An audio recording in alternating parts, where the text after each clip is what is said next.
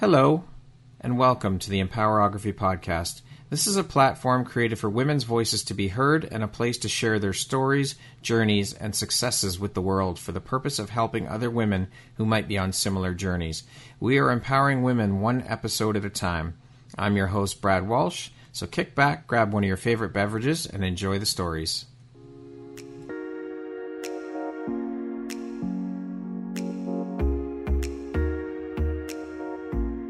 The world needs to hear your message and your story, so don't deny the world of that gift within you that the universe has given you. Someone out there needs to hear your story because it will support them in feeling hope, inspired, and even transformed. Do you want to discover how I help get my clients out of their own way, show up, and confidently share their message? I would love to extend an invitation to you to join me in my free masterclass, Start Your Own Podcast from Idea to Implementation, on Wednesday, April 5th at 1 p.m. Eastern.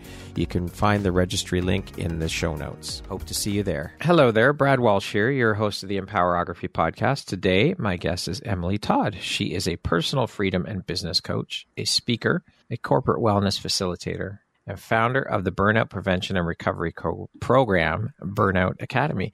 Welcome, Emily. I am so happy to have you here. We were just talking before we jumped on air about all the other women who are friends of yours that have been part of the Empowerography Club, and now you are a member. So welcome. How are you doing today? I am so honored and excited to be here, Brad. And yes, so many of my favorite women in this world have been on your podcast, and I was starting to feel a little left out. Well, now you are here. You have arrived. Emily has arrived, people. I'm here. No. And I am so happy and grateful to have you here and honored. I am really looking forward to jumping in and sharing all about your story and your journey and the beautiful light you put out into the world through the work you do. So welcome, and let's get started. Let's go, Brad. I'm ready. So I'm ready to join the club. Yes, you are in. You are officially past the velvet rope and in the front door. So it feels so good. With all of those hats you wear, that is one hell of a resume and a lot of hats you wear. It would seem, though, that there's a common thread running through all of them, and that is wellness or freedom. I'm curious, with all that you do, all these titles that you possess, the hats that you wear, how do you prioritize, and how important is prioritization and organization to you? So important. In short, I come from a background, as you know, in the 9-to-5 world in tech and startups, where I was always also very busy. And in that lifetime, I was burning out really frequently. And I do a lot of work now around burnout and burnout prevention and recovery. So it is really important for me just to be in integrity with myself and my work, and to be happy to not allow myself to reach that point of burnout ever again. So for me, prioritization and making sure I get what I need to do done, or what I get to do done, is really looking at, okay, like what will actually move the needle in my life right now? What is most in alignment with my current desires for my business, for my life, versus let's just do it all and check all the boxes off and make this person happy and make that person happy. It's really like what feels most in alignment for me right now. What will make me feel happy, and prioritizing that. And when I first started with entrepreneurship, I was recreating the same cycles of burnout because I was trying to be everything to everyone and do it all. So for me, every day, one of the first things I do in the morning is one of my mentors taught me this. What is my daily success list? What are the 3 things that are most going to move the needle in my life and my business? And those are what I focus on. And when I'm done with those for the day, anything else is a cherry on top. But I got to make sure those 3 things get done. And so it's feeling into that. Sometimes the night before I'll do it. It's like, what is really a priority right now? Or what is my mind perceiving to be a priority? So that's one of my main kind of anchors in making sure I'm not flying all over the place and of no value to anyone when I'm in that place of burnout and overwhelm and chaos. And I find too that giving myself that structure really allows my femininity, my creativity, and my passion to really flourish in that structured container. Because when you're trying to do everything, right, it can be really hard to tap into that. We talked about this before we started recording, but that feeling of flow And so giving myself those guardrails each day is like, okay, this is important. This is what I'm prioritizing. And I get to play in this. I get to flow in this. I get to create in this. So I love that. The guardrail analogy, keeping those guardrails up. Yeah. There's space between them. So, you can bounce back and forth. You just don't want to go over the edge. So yeah. I love that. How can I rein myself in? Because I have a big personality. I have a lot of energy, and it's really important for me to make sure it's being funneled into the right places. Yeah. And so with you wearing so many hats and knowing the importance of routine and regimen, what does your morning routine look like? The mornings are my favorite part of the day, which is so cool because when I was in the 9 to 5, it was a total disaster. When I would wake up, I'd wake up late. I would hurry to do some sort of workout, run off to the office, be on the subway in New York City, sweating, stressed. But actually, since I've been here in Mexico City, as we've been talking about, I'm just loving my life here. And something that's been cool is I've been waking up naturally at 6 in the morning. So my morning routine gets even more space. But what I always do in the morning, 1 cup of coffee in my favorite mug. It's just this beautiful ritual. I'm the kind of person that gets excited about my coffee the night before. And then I'll sit and I'll do my journaling practice. I always do some sort of visualization or meditation. And then I always do some sort of physical movement to get into my body and out of my mind. So those are my pillars, my anchors, and my non-negotiables. And my journaling routine is really important to me. That's where I get clarity on that daily success list. I go through gratitude. I go through, and maybe we'll get to talk about this more later, but I really focus in on how I'm winning in life, in my business, to really set myself up to feel that, I'm crushing it today. Sometimes I'll feel into my vision. Sometimes I'll feel into what the version of me who has already achieved that vision, what would she be doing today? So some manifestation kind of practices, but that's the loose morning routine, no matter where I am in the world. Love it. Emily, what drives, motivates, and inspires you to keep going and excelling at all that you do? My why, the women I serve. For me, it's all about reminding women of the infinite choice, power, and freedom they hold in each moment, which we forget, which I forgot for the majority of my life until I started to wake up to my own power, to my own freedom. Probably about 4 years ago was when it really just started to awakening unravel fast. Because I did all of the things that society told me would give me that feeling of freedom, that feeling of power, right? I had the job, I had the cool apartment, I had New York City, I had the wardrobe, I had the shoes, I had all the things, but I still didn't feel free. I still didn't feel empowered. And so I always view my work as something that me 4, 5 years, 6, 10, 20 years ago would have really been supported by. And that's my why. Just reminding people who they are and where they come from and what resides within them. It's so easy to forget in this world. It is, because we get caught up in all the shit, all the bullshit, all the conditioning, the hustle culture, the to-do list, all of this other bullshit. It is. We have to be able to return back home and remember that, no, all that shit doesn't matter. We have to return to ourselves, to our bodies, and what makes us happy, what makes our soul sing. Yeah. And that was my big realization in the quote unquote awakening was I was really living that life that was expected of me versus the life I desired. I didn't even know what I desired. I didn't even know there were other options. I just saw what my parents told me, what my boss told me, what society told me, like, this is how it is. This is the trajectory you follow. This is the timeline, and this will make you happy. And I see so many women stuck in that. And it's like you have this blindfold on, or you're wearing this pair of glasses that are a little bit cracked, right? So you can't actually see the truth. So for me, it's like, can we remove those cracked glasses you're wearing and put some new lenses in? Throw that shit in the trash. Give you some shiny new lenses. There you go. I want to talk a little bit about your coaching journey now. I've heard a lot of people say that most, if not all, coaches have been through their own personal struggles and journeys before making the leap into coaching. And I know that, of course, as human beings, we all have our own shit to deal with. We all have our own journey and struggles as human beings. But what I've found, though, through the women I've spoken to who are now coaches, their personal journey or their personal struggles were the catalyst for them leaping into the coaching world. Can you share a little bit about your own personal journey that you were on before making the leap into coaching? Oh, can I ever? I'll keep this.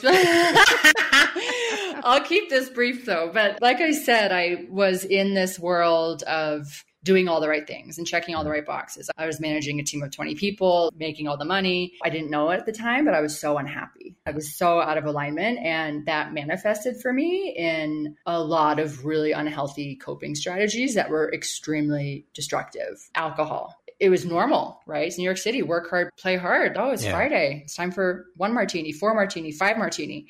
Shopping. Oh, I don't feel actually that sense of aliveness in my life. Let me go find it with the credit card. Let me go find it in Soho on Saturday. Let me go find it in Hinge and swiping and dating. So for me, it was being kind of out of control, like looking for something outside of myself to fill what I didn't, again, realize was this like gaping hole and this voice that would not shut up, whispering and then screaming, this is not all there is. And I think I had that feeling. There's more. Like my dad was an entrepreneur, and I saw something when I was younger, my heart fluttered a little. I was like, I want to do this thing. And then it gets beaten out of you. And so I was just in this self-created cage, and the drinking was out of control. The shopping was out of control. I was in horrible debt, even though I was making a lot of money. I think the way I was approaching relationship and men was just really handing my self-worth over. You make me feel worthy. You make me feel good. So there was a lot there. Like the alcohol is something I carried, not anymore, but I think up until recently, a lot of shame around because it was a lot. And I stopped. I had like a big pause a few years ago. It was 3 years ago. I quit drinking for 1 year. I was like, we got to see what life is like. Sober.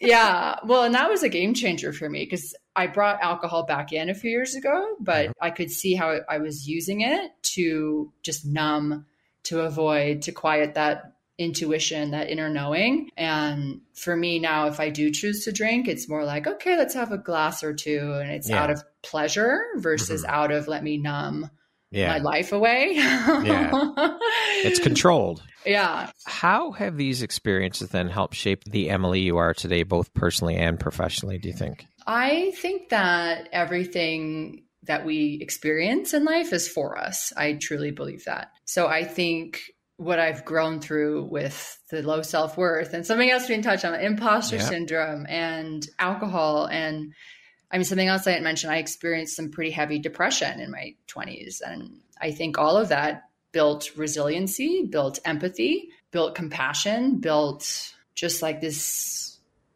Built Emily, who you are today. But it built this ability to really connect with my clients and the women that come into my space in a way that I wouldn't have been able to had I not grown through those experiences. So there are no mistakes. And sometimes I'm like, when I'm really in my shit, I'm like, I roll, like I'm a victim. This is happening to me. But I can look back on all of these and see why they had to happen with the intensity they did and the timeline they did, because it was so essential to my evolution and to get a little woo, but why my soul came here, why I'm incarnated in this body, Emily Todd. It's to take that medicine and then become the medicine and then serve the medicine. And I just, everything in the moment, it can feel like victimhood and why, God, why? But looking back, it always makes sense. I can always see why that mistake, quote unquote, led me to the woman I am now, to the work I'm doing now, to the clients I have now, even some of the things I've been growing through this year that I felt like, oh, this is awful.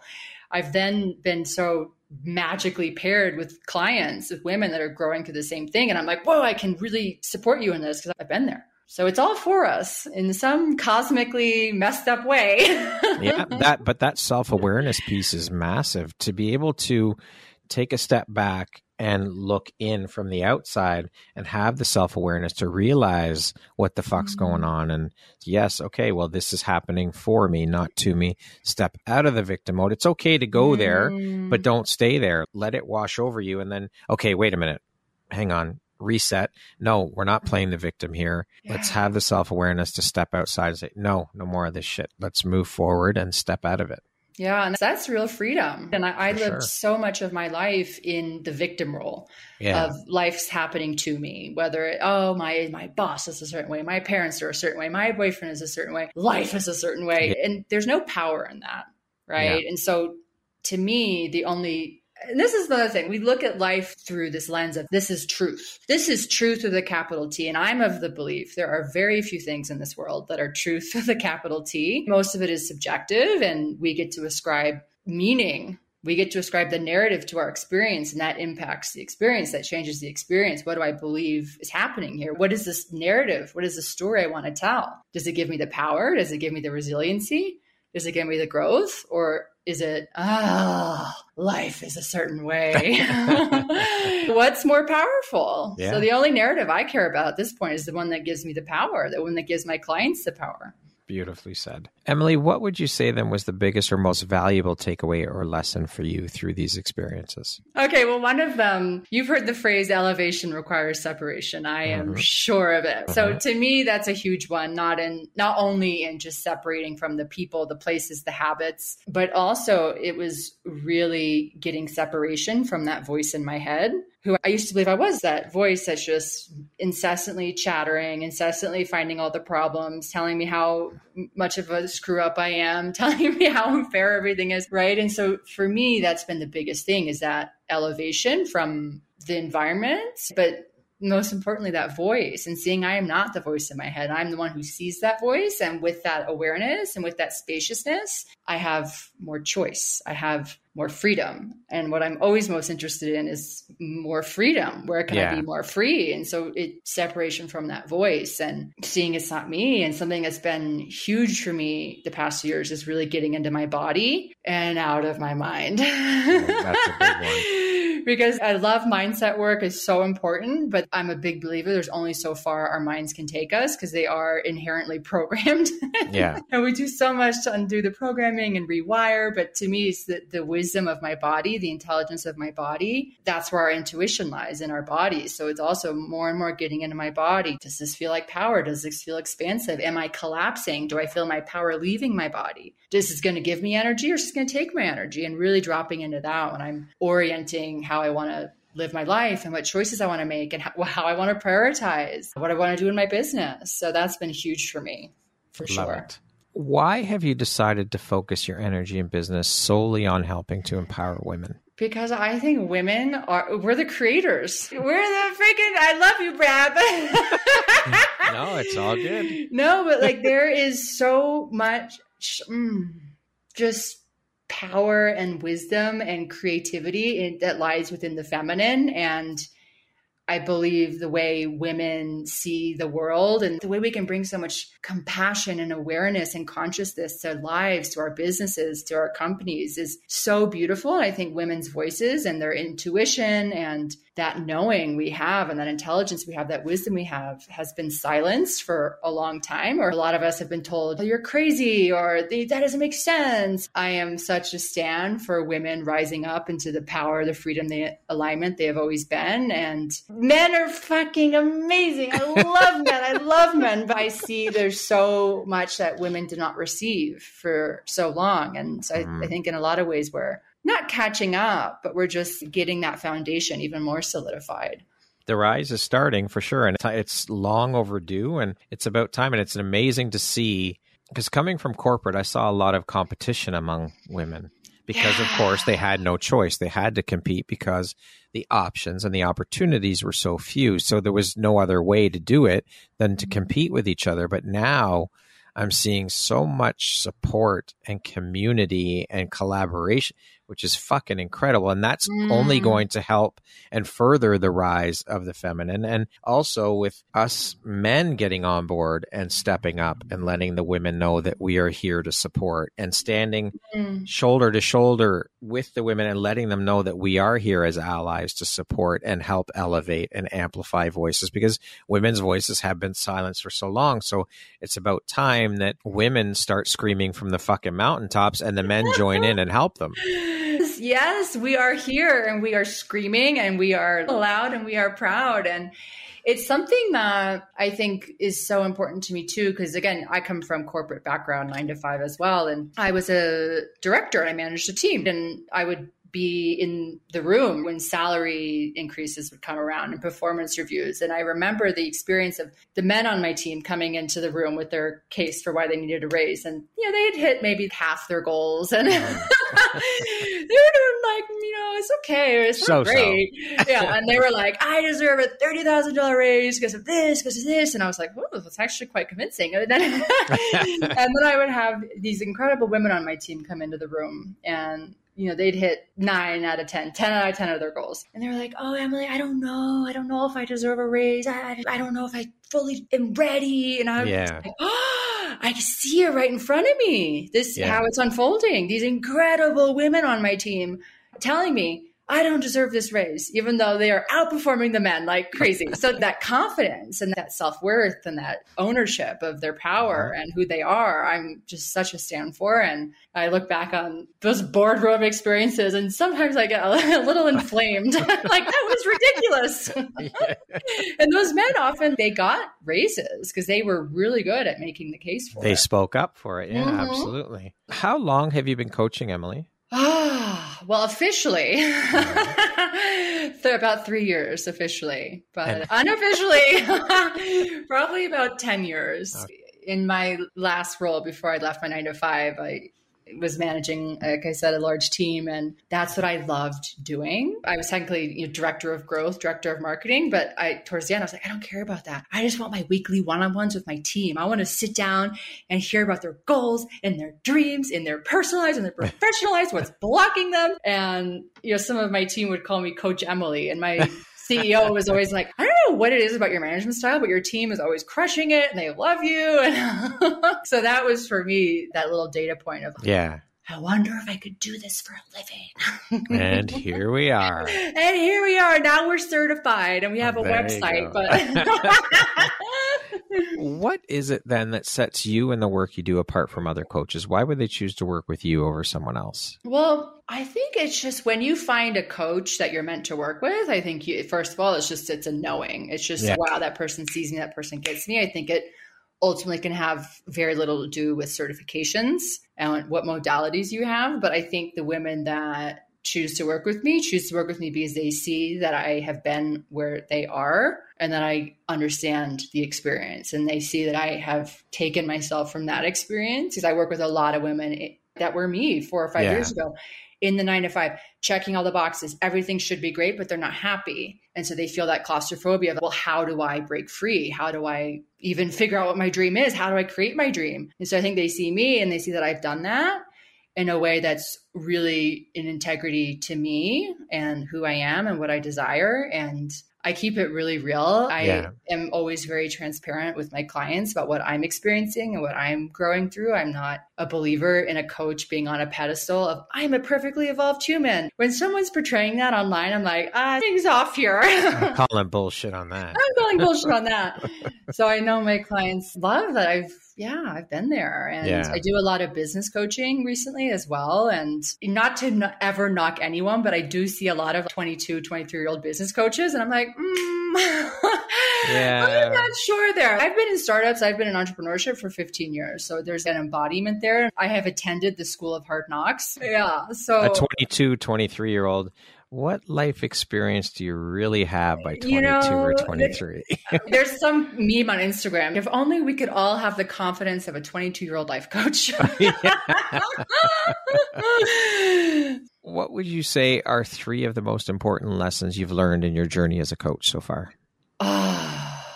You ask such good questions. I think one of the biggest ones, and we've all heard this phrase too, is what you focus on expands. And that to me, I've heard it for years, but really starting to understand what that means in the past few years is that I really get to control and influence my own reality by what I'm focusing on. And it's really been this practice of, because entrepreneurship and becoming a coach and all of it, it brings up all of your greatest wounds and shadows and traumas and insecurities. And it's been shadow work like no other, but it's like processing all of this dirt that's getting dug up. But it's also focusing on, okay, where am I winning? How am I winning? How am I more resourced and resilient than I realize? And training myself to focus on that. That's part of my morning journaling practice, is every morning, how am I winning? To train my mind to really see that. And something I had learned about last summer in a course was it's called the reticular activating system. And it's just been a game changer for me. So that's this little device in our brain that filters the billions of pieces of data we receive on a daily basis. So once I learned about that, I'm like, oh, okay. So there's literally infinite things unfolding before my very eyes. But my reticular activating system is focusing and filtering, right? Depending on what I'm feeding it. So it's like the red car phenomenon too. Like, right? Oh, okay. I got a red car. Now everyone has a red car. Or I got this pair of shoes. Now everyone has this pair of shoes. So every day I'm training my reticular activating system. This is how I'm winning. This is how I'm resourced. And then I start to see more of that because my brain is more interested in that. And it's expanding in my experience. I'm picking up more and more examples of how things are working out in my favor. So that's been huge for me. It's powerful. I mean, entrepreneurship, I think, is one of the biggest tests or lessons or things that will stretch you the most in your life. Like it shows you things you never knew existed in your body. It stretches muscles you never knew you had. It pushes you. It stretches you. It's a fuck of a journey. It's a long, hard road, but it's incredible. It's one of the biggest learning lessons in life. You will learn so fucking much about yourself in your entrepreneurial journey. Yes, massive. And I'm such a stand for being honest about that journey because we had talked about this when we first connected. I feel very strongly that entrepreneurship is portrayed in a very fantastical way online. It's all skipping on beaches in Bali and time freedom and it's all amazing. And I had that belief coming into entrepreneurship and that kind of messed me up at first because it wasn't the reality of what I was experiencing was not matching what I was seeing on Instagram. So I was like, what am I doing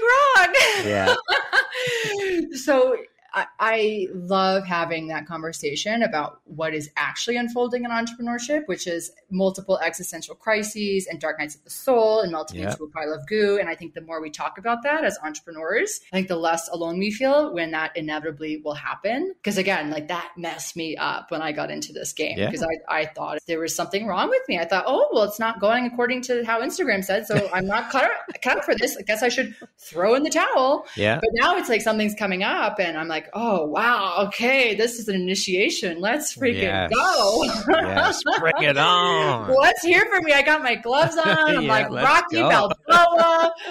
I'm ready to get in the ring. You had said 3 lessons, Brad, and I only gave you 2. Should I give you 2 more? Give me 1 more. Oh, no. Okay. So a big one for me is stop getting ready to get ready. Yes. Because I was a massive perfectionist for most of my career. And so that tendency to let me just cross off everything and dot all the I's and cross all the T's and make sure I'm the expert, make sure everything looks great, make sure my website's perfect, make sure my messaging is perfect, make sure I have all the certifications. It had me in this cycle of never actually doing the thing and just getting ready and waiting for the perfect time. Yeah. And I see that a lot in my clients who are desiring to, start their hardline business or side hustle is it's not the right time. I got to do all these things first and got to rebrand and to me, it's such a brilliant strategy from our minds to keep us exactly where we are and to keep us safe yet suffering versus getting out there and getting messy and getting in the game and making the quote unquote mistakes. And that's what we fear when we're in this cycle of getting ready to get ready. Let me be perfect before I do anything. And there never is a perfect time. No. It's like saying just to a woman or a woman saying, oh, I'm not ready to have a baby yet. It's not the right time to have. It's just something that you just got to do. You can't get ready for it. You can't. Let's just jump in and fucking do it. Otherwise, you'll never do it. Amen. And it's like when we're in avoiding doing the thing because we're avoiding making mistakes, being imperfect, we're avoiding the lessons, we're avoiding the growth, we're avoiding honing our craft. So that's been a big one. So how has your coaching style evolved then since you first started out to now? I think when I first started, I was much more in purely the conscious mind and in strategy and mindset work and all of that, which is so perfect and beautiful and huge. But in the past, I would say 1.5 years, I've gotten much more into the body and somatics and the subconscious mind and the energetics. So it's gone, I think, more from being purely head-based to being body-based. Yeah. And I love bringing the two together. I think we need both. Yeah. Like, absolutely. And I have also gotten much more into, again, energetics and manifestation and the laws of the universe. And I love bringing those in and applying those to life and to business. And again, like when we talk about when a coach is meant for you, like I don't work with entrepreneurs who are like, this is how the world is. It's very purpose driven, soul driven, a slight little bit of woo in there. Yeah. Right? So I'm not the coach for everyone, but that's what is alive and active for me. And that's my truth. And so that's become a huge pillar of my coaching. Now, I want to speak a little bit. You've mentioned it a couple of times, burnout, and how it relates to what I'm seeing and hearing from a lot of women in particular that I speak to. And what, in your opinion, or through your work with the women that you do work with who are suffering from burnout, what seems to be 3 of the top causes for women experiencing burnout, and why do you think it's affecting more women than men? This is one of my favorite topics in the entire world. So women are being disproportionately affected by burnout. That's in all of the statistics. And I got really curious about that the past 2 years. Why is that happening? And I think there's quite a few reasons, but I think one of the big ones, and we already alluded to this, but we look at these different kind of archetypes, right, that we operate under. And for women in burnout, I would say the perfectionist and the people pleaser are 2 really big reasons why women can drive themselves into burnout at higher rates than men. So you have that perfectionist in the office who, this was me, rereading that email 40, 50 times before I sent it out, making sure every slide on my deck had the periods in the right places, the commas in the right places. And I think women are just habitualized into that perfection game, right? In our bodies, in our booties, in our Instagrams, and all of it. But I think that really spills over into the office. And there's a shadow side and a gift to it, right? Like we deliver this really high quality work. And but the shadow of it is that we can spend so much of our time and energy trying to be perfect at all times at the office. And I think that's a huge driver of burnout. And then I think you also have the people pleaser. I don't want to let anyone down. I don't want to say no. I don't want to, set that boundary. There's that fear of being disliked. There's a fear of saying, oh no, I can't deliver that by Friday. It's Thursday night. I actually am going to be delivering that to you on Tuesday. That's what's real. There's a fear, right? There's a fear of, oh, my boss, I'm going to let my boss down. Oh, what is he going to think? Or something bad's going to happen to me. So those are some of the archetypes that I really see. And then also the hyperachiever. I think a lot of women, and I, again, myself included, I was like, I am going to keep up with the boys. I am going to show my boss, I am just as strong. I'm going to be, okay, they're going to be here till 9 p.m. I'm going to be here till 9 p.m. Oh, it's midnight this week. I'll be here till midnight. Like, I'm going to one up you. Like, I'll be here till fucking 1. Yeah. I mean, I was in a very male dominated space. I was in tech. And so I think there was a subconscious belief. I wasn't conscious of it at the time, but I want to keep up with the boys. I don't want to be viewed as weak, even though we all know this to be true. When you're exhausted and at the office till midnight, you're not necessarily more productive. So in retrospect, I'm like, okay, well, I got like this incredible amount of work done in this 3-hour period. I'm freaking done for the day. Why didn't I just go home? Yeah. No. But it's like, I want to achieve and be viewed in a certain way and keep up with the boys and all that. And I think obviously there are boundaries. Fearing, setting boundaries. And then the last one I'll say is I think our relationship with pleasure and joy and aliveness. I think when you look at how a lot of humans, not just women, but humans spend their free time outside of work, it is full of shoulds. It is full of, I got to do this thing. Oh, I got to learn this thing. Oh, I got to be productive. And it's very little of our free time is actually filling our cup and actually lighting us up. Yeah. Right. Or it's, what we're all guilty of. It's scrolling on Instagram, it's watching Netflix and online shopping in our free time. And it's these false hits of aliveness and these quick, cheap dopamine hits that don't actually sustain us. They shoot our dopamine right up. We crash back down. Yeah. Versus on those nights and weekends, really filling up on what turns us on. And understanding what that even is. A lot of the burnt out women that come to me when we start to look at how their free time is being spent and how that might be impacting their burnout. I'm like, well, what do you really love doing? Because I'm looking at their calendar. I'm like, you don't want to go to Sally's brunch. You're going to a social event you don't give a shit about. Why are you reading this book? You don't like this book. You're reading this book for a year. Oh, because someone told me it was a great book and I would learn something. I'm like, what do you actually love? And often the question is, I don't know anymore. Yeah. I don't know. because it's beaten out of us. And it's just, oh, I got to be an adult. And on the weekends, I got to do these things. I got to see these people. I got to be a good wife, good girlfriend, good friend, good daughter, whatever it is. And so to me, a big part of getting out of burnout is often reconnecting with what you love doing. And I love that. Yeah, it's a really awful homework assignment I often get. It's called Project Turn On. So it's like they get to make a list of 20 things that bring them pleasure, joy, and aliveness. And so I was like, 20? I only have 3. And I'm like, this is part of the journey. You get to put something on the list. Think. Yeah. It's for a week. We have this list. And again, some women are like, well, I don't know if these things are, I'm like, well, go experiment, go try it, go see it, go do that thing. And see, like, you can rank it. You can give your analytical mind something. Is it a 1 to a 10 on the scale of pleasure and joy, and really uncovering your unique codes for feeling good and feeling alive again. I love it too. It's my favorite. Are you seeing women come from certain areas of business that are experiencing a higher rate of burnout as opposed to others? I mean, I know that the healthcare industry is experiencing a very high rate of turnover due to burnout. So is there any specific areas that you're seeing or noticing, or is it just across the board? For me, I would say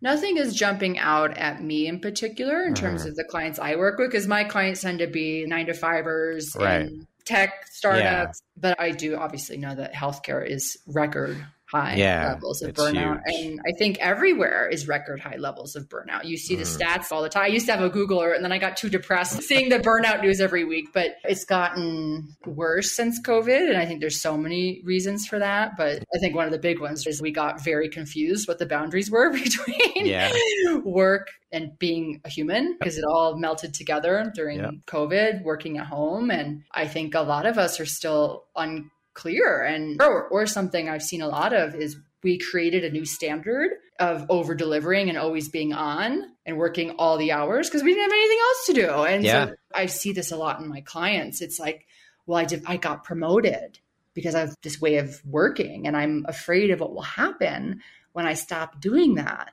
Because I've built a reputation as, oh, so-and-so, wow, she's always responding to emails Saturday, Sunday. She'll deliver in 24 hours. And it's like, that's become a prison. Yeah, for sure. A self-imposed prison. Yeah, self-imposed prison. Yeah. But I saw that a lot with women coming out of COVID. It's like, how do I get out of this? I have this personality now that everyone loves, but I'm freaking dying. Exactly. And so what are a couple of tips or takeaways then that you could share with the listeners that they can implement immediately to start taking some preventative measures when it comes to burnout? Yeah. One of the first things I always say is do a boundary audit and an energy audit. So it's really looking at where your time and energy is going. And it can be really simple. It can be making a list of what is adding to my energy and what's detracting from my energy. And starting to get really honest with yourself of, okay, these things that are taking my energy, is there an opportunity here to start reducing the presence of this in my life and having a courageous conversation or setting that boundary? And the things that are adding to my energy, is there an opportunity for me to start adding more of that to my life? And I think it's really those patterns, right? Those we'll call them mindset saboteurs. A mentor of mine trained me in that, of the perfectionist and the people pleaser and the hyperachiever and even the controller. That was a huge one, is let me be on every email and in every meeting, and starting to track her throughout the day and starting to see, is this a conscious choice I am making? Or is this a pattern, a habituated response that I'm falling into that is clearly driving me into burnout, or could have me on the highway there, the fast track to burnout? Fast track, yeah. So it's something I'll do, because awareness creates space and creates choice and creates freedom. So sometimes I'll have clients set a timer on their phone. It says 4 times a day, we're going to check in. If you're working with the perfectionist, you have a really active perfectionist. Let's see, how did the perfectionist show up since the last alarm went off? What's a different choice I can make next time? Why did she make that choice? Why did she say yes? Why didn't she say no? What was I afraid of happening here? So it's starting to track these patterns in their natural habitat, because as they're prowling around. And to me, that is a huge one. And I'm not a believer that we obliterate these patterns and we just kill them off. I don't believe in that. I still have a perfectionist that I notice but I have the space around it now. I can see when she's starting to obsess about the Instagram reel or the graphic or the email she's sending. So I'm, oh, okay, we're doing that thing. I can feel anxiety start to spiral in my body. I'm thought looping. I've been spending too long on this. I'm creating stories in my head. We're just going to hit send. We're just going to hit post. So there's space around it now. Let's speak a little bit about your Burnout Academy program. Can you tell us about that, how it works, and talk about your 7-pillar approach? Oh, I would love to, Brad.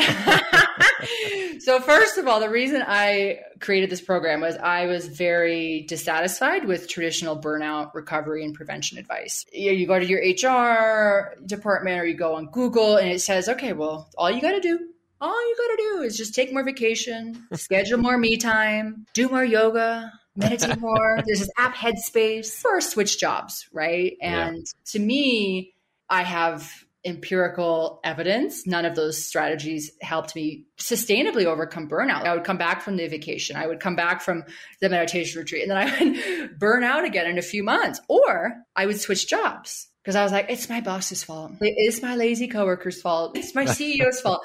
But then I would find myself in a place of burnout again. So that got me really curious. I was like, okay, it's not necessarily external, it's internal. I'm creating these patterns of burnout. It's within me. And until these roots are addressed, it's going to be a pattern that reappears no matter who your boss is, no matter what industry you're in. And I saw that really happen for myself when I became an entrepreneur. I was like, no more burnout. Yay. And then a few months later, there we were again. So it's a pillared approach. It's 7 pillars. So we look at, and I've talked about a few of these already, but it's looking at your boundaries and your energy and where that's going. It's looking at your relationship with pleasure, joy, and aliveness and how you're spending your free time. Is it box checking and shooting and productivity and all that? Or is it really filling your own cup? And it's looking at your beliefs around pleasure and feeling good and feeling joy and feeling aliveness. Because a big paradigm we live in is, when I do all of the things, then I'll feel good. Yeah. Versus when I feel good, I do good. And so it can be hard at first to get these high achieving women that I work with to get their buy-in on scheduling and making space for themselves. They're like, I don't have time for that. But I'm like, you will start to see that the more you feel good, the better you'll do at work, the more productive you're going to be. Because we all actually know this, how productive we are when, again, we're exhausted. It's 10 p.m. versus when we're well rested, did our morning practices. I had a great night the night before, and we're creative, we're productive. So it's really starting to understand that gets to be prioritized. Your life depends on it, because it does. And looking at another pillar is the mindset saboteurs, so the perfectionist, the people pleaser, the hyperachiever, the controller, and seeing how those qualities that initially made you successful are starting to run the show and drive you into burnout. Another pillar is nervous system regulation and looking at how you're actually managing stress. And I talked about this earlier. But my way of managing stress used to be drinking. It used to be, let's go out for a happy hour. And I see that with a lot of high achieving women. It's that bottle of wine at night or 2-3 glasses. Yeah. And it's how that's not actually moving stress and anxiety through the body. It's trapping it. It's actually making you more exhausted and irritable, and your mindset is all messed up and your body feels awful. So it's like, how can we actually teach you different strategies that you can use? I have ones that are very quick that they can use in a boardroom. They can do it under the table or in the bathroom stall. It doesn't have to be a 30-minute meditation. I'm interested in what someone's actually going to do. Right. So I make the techniques very easy. And then I have so many pillars. Also, reconnecting with your values and your vision and your why. Because I always say this too. I think there's 2 types of burnout. There's soul burnout, which is, I think, a lot of people who are saying, like, I'm burnt out, but you look at their schedules, they're actually only working 7-8 hours a day. They're not working weekends. They're taking all their vacation. And to me, that's soul burnout. That's when you're so disconnected from your why on this planet, for your life, from your values, from your vision. So I think a lot of the work around burnout is reminding you why you're doing what you're doing and why you're here. And then another pillar I think is really interesting is intuition. Women and their intuition. Yeah. Because to me, burnout is not something that happens overnight. It happens over an extended period of time where we ignore our intuition and ignore our body, ignore our knowing. So it's starting to reestablish that connection. And, our intuition, right? We know this gets quieter the more we stomp on it and don't listen to it. So it's really starting to open up that pathway again. And then the last one, Brad, I promise I've done, is authenticity. And I think a big one I see with women in burnout, and that I used to absolutely do, is just this performing at work and showing up, performing a character, and how you think people want you to show up, and how you think you're going to be rewarded. And we're not actresses, we're not actors. And so that gets really exhausting after a period of time of pretending to be someone you're not. And so, of course, depending on where your industry lies, there is professionalism. Of course, I'm not saying show up at work, woo! But it's like, how can you honor who you really are and stop pretending? Yeah. And put down that mask, because it's heavy. For sure. Yeah. Absolutely. What do you do, Emily, to embody and live the values that you preach and teach to your clients when it comes to embodying those and your personal freedom and burnout? A big one, what first came to mind for me, is really prioritizing my energy and really prioritizing feeling good and really prioritizing aliveness. And the busier my business has gotten, the more it's been easy. It's become easier to see why we make that choice to forego that prioritization, because there's a part of me that's like, ooh, we should say yes to this. Oh, wow. And this scarcity, right? If you say no, it's not going to present itself again, that opportunity. But so for me, it's a non-negotiable standard to always be operating from a space of feeling amazing and feeling good. And if I'm not, going into my very extensive toolbox to support myself, to resource myself. And every day making sure I'm doing something outside of my business, make sure every day I am living in some way and I am enjoying my experience, my very precious short experience on this planet, and really practice what I preach. Because again, it's a huge part of what I do with burnt out clients, but also entrepreneurs. Yeah. And so if I'm working at all hours and then preaching that's not congruent. No, it's not. That's not alignment. Yeah. And I'm such a believer in it doesn't have to be that way. There is a paradigm of hustle and grind that we are taught that is taught as this is how to be successful. And that's one way, but there are infinite ways to be successful and to live a beautiful life. And so I'm really devoted to that path.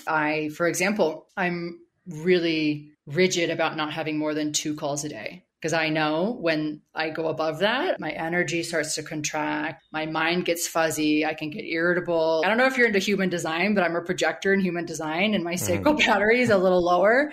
And so it's like making sure I'm honoring those standards for myself, those standards in which I know that I thrive. And I can show up best for myself and my business and my clients. Now, obviously, mindset plays a huge part in the work you do, and shifting mindsets. We've already talked a little bit about mindset. Can you speak to how important a part mindset played in helping you through your journey, and just how important mindset is to our daily routines and successes? Yeah, I mean, I think we talked about this a little earlier, but for me, getting myself out of focusing on what was wrong and focusing on what is going amazingly in my life and my business has been huge. And I used to live most of my life in the victim seat, in life is happening to me, versus I am the creator and I have infinite choice in freedom and power in this moment. And so I think mindset is so important. It's that voice that's up there chattering all the time. So until we can start to create that awareness of what the voice is and start to make choice from that spaciousness, I think we will always be a servant to our minds, and we'll always just, we'll be believing every thought, every batshit crazy thought that floats through our mind. And so to me, a big part of mindset work is not believing it. Yeah.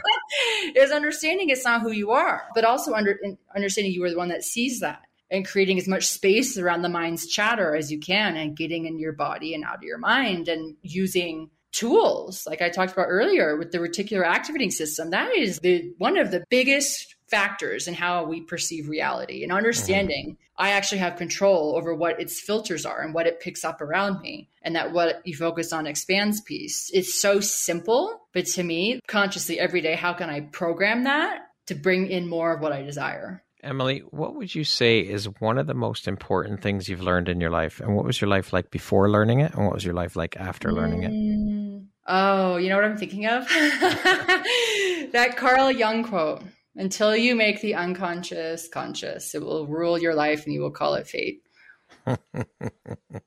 And so it's understanding there's always a reason why we're doing what we're doing, why I'm doing what I'm doing, and just getting curious about everything that's unfolding. And instead of judging or I can't believe this is happening or you're so stupid, it's just getting curious. It's bringing curiosity to, I think, everything that's unfolding and how you're showing up and how your partner's showing up and how your coworkers are showing up. It's like, what's really happening here? Why could this be unfolding? And I think that just opens up your lens and you're able to see things from such a more expansive and empowering way versus, oh, things are just happening. And it's bringing that unconscious narrative pattern out of the closet, out of the dark shadows and shining light on it. And then with that, it starts to dissipate. It's like pulling the boogeyman out of the closet in a way as well. I first got interested in this personal growth work really young. I would go to soccer practice when I was a kid and my mom was playing Eckhart Tolle. And I was like, this is so interesting. But I think it was when like many, I started in therapy. That was like my big putting my toe in the pond. Insurance covered it and everyone was starting to do it. So, okay. And so understanding how, I'm not just the way I am. I'm the way I am because of all this crazy shit that's happened. And all of my parents, bless them, they're so amazing. But no wonder I operate in this way. And from that, being like, that's not my destiny. That's not who I am. That doesn't have to be this way. I can make a different choice with this awareness. I have the power to change it. We always have a choice. I have choose tattooed on my arm for a reason. See? There you go. What do you think your unique skill set or superpower is that's helped you become successful? I think I don't make no mean anything about me. And I think I just keep asking for what it is I want and what I desire. And I collect no's. Like I said this to my friend the other day, like Halloween candy. I'm like, bring me more no's. Because then I know the more no's I collect, the more yeses I will never collect. And I think that has really served me to have the courage to go out and keep asking for the client, to be on Brad's podcast, whatever it is, asking versus waiting for it to just slide into my DMs or my email. Keep waiting if you do that. It'll never happen. You have to go after what you want and make it happen. You have to ask. Yeah. And if someone says no, expanding, like at first it used to feel really scary to me to receive no's. And I know for a lot of women, it feels really scary. It feels like, we don't actually realize this, but in our nervous systems, there's this complete panic response and your heart is racing, your throat is tightening, and you feel like it means something very bad. Like you're gonna die, or the lion is chasing you, or they think you're a terrible person. They think you're stupid, whatever. But I just have expanded over the years my capacity to receive no's and understand it doesn't mean anything about me. And I think when we have the courage to ask for what we desire, we are unstoppable. And there's some quote, the life you desire is one ask away. And I've really seen that to be true the past few years. I love talking about this too, because I think that no, that tiny 2-letter word carries a lot of fucking weight. But I think that we need to look at no's as well as just because someone says no doesn't mean it's a permanent or it's a no forever. It just means no, not right now. And you can revisit that. So I think being able to wrap our heads around that as well and realizing that no is not always or necessarily a permanent no. It just means no, not right now. And revisit it. Oh, man. Yeah. But that fear of rejection is so real. It is so primal. And in the body, it can feel like I'm going to die. Something really bad's going to happen. I was rejected. Oh my God. If they say no. And so when I start working with a lot of my entrepreneur women, it ultimately comes down to that. Yeah. So more often than you would believe, what the biggest block is. They fear rejection. They fear being seen. They fear asking. So that, I think, is a superpower as a human, as a business owner, as a woman, as any human. Like it's so simple. And the best things are, I love to overcomplicate things. Shit. We're humans. We all do it. Yeah, but it's so eye-rolly. But it's so true. If you don't ask, the answer is no 100% of the time. Yes, that's right. One of my first managers said that. And I was like, well, it's so dorky. But now I'm like, I'm like, it's so true. You miss 100% of the shots you don't take. Yes, that's Michael Jordan. No, Wayne Gretzky. Oh, okay. Because there was a poster in one of my offices with that. It was near the bathroom. I remember walking by it and always rolling my eyes. And now I'm preaching it. Funny how things work, isn't it? Yeah. Speaking of success, Emily, how do you define that word? What does the word success mean to you? Well, it has really changed over the years, hasn't it? Because it used to be this amount of money in my bank account, this salary, this house. But now for me, it's really just living in alignment with who I really am and the truth of my being and my desires. And a big barometer for me of success lately is the degree of aliveness I can feel in a day, in a week, in a month, and versus what can I acquire? Yeah. What can I check off? How do you define the word empowerment? What does that word mean to you? I think it's remembering who the fuck you are. Who you are beyond the labels and the external shit. And it's just remembering that you've always had the power. You've always been the power. Think about the sun, right? At night, you don't see it shining, but that doesn't mean it's not there. That's burning. right. And so it's like your power is always there. It's always burning. We can forget. We can be wearing those shitty glasses we talked about earlier. We can get confused, but it's remembering who you have always been. And there's that burning, fiery sun. It's always there. Beautiful. So all of this, like to me, all of this work we're up to here is just remembering who we are. Yeah. It's stripping away all the layers, the onion layers, the bullshit, the programming, and it's remembering how perfect and amazing we all are. Beautiful, we all are. Beautiful and shiny and spectacular. Yes. Okay, we're going to jump into a little rapid fire section here. So the next grouping of questions will just be 1, 2, 3 word answer type thing, okay? Ooh. How would you describe yourself in one word? Free. If you could teach the world one thing, what would it be? Pleasure is productive. What is one thing you love about yourself that is not related to your physical appearance? My heart. What's one thing you want but cannot buy with money? Love. Partnership. What is your favorite self-care practice? RRT, rapid resolution therapy. If you could be remembered for one thing, what would it be? My laughter. I love your laugh, Emily. I love it. That concludes our rapid fire section. Now back to our regularly scheduled program. Ooh, okay. What is one lesson your career has taught you that you think everyone should learn at some point in their life? I have the answer, Brad. I know you do. Stack micro wins. Because I came into entrepreneurship. I got to make the big month. I got to have the big client. I have to have this big thing. Yeah. But it's not about that. It's about stacking all of the little mini wins along the way and creating conditions for yourself to win even more and create that confidence and momentum by stacking the micro wins. Because something people always told me was you got to be confident to be successful. Well, how do I do that? And to me, confidence is created by hitting what you're aiming at over and over again. So it's just like, okay, micro win. How can I win more? And stacking that shit.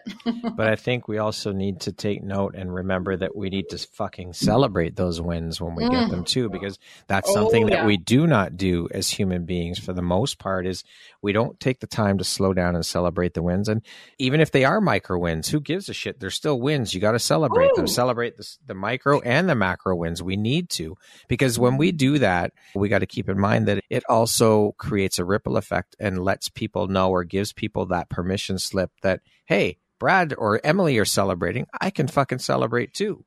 Yes. Right? I love that so much, Brad. Another awful homework assignment I give clients is self-celebration. And they're like, there's nothing to celebrate. I'm like, this micro win, this small win that your conscious mind is saying, that's not big enough. That's not sexy enough. You get to go celebrate it this week. Yeah, absolutely. Go on a solo date, buy yourself some flowers. I'm celebrating all the time. People think I'm a little crazy sometimes. I'm like, well, that's why you're not as happy as I am. There you go.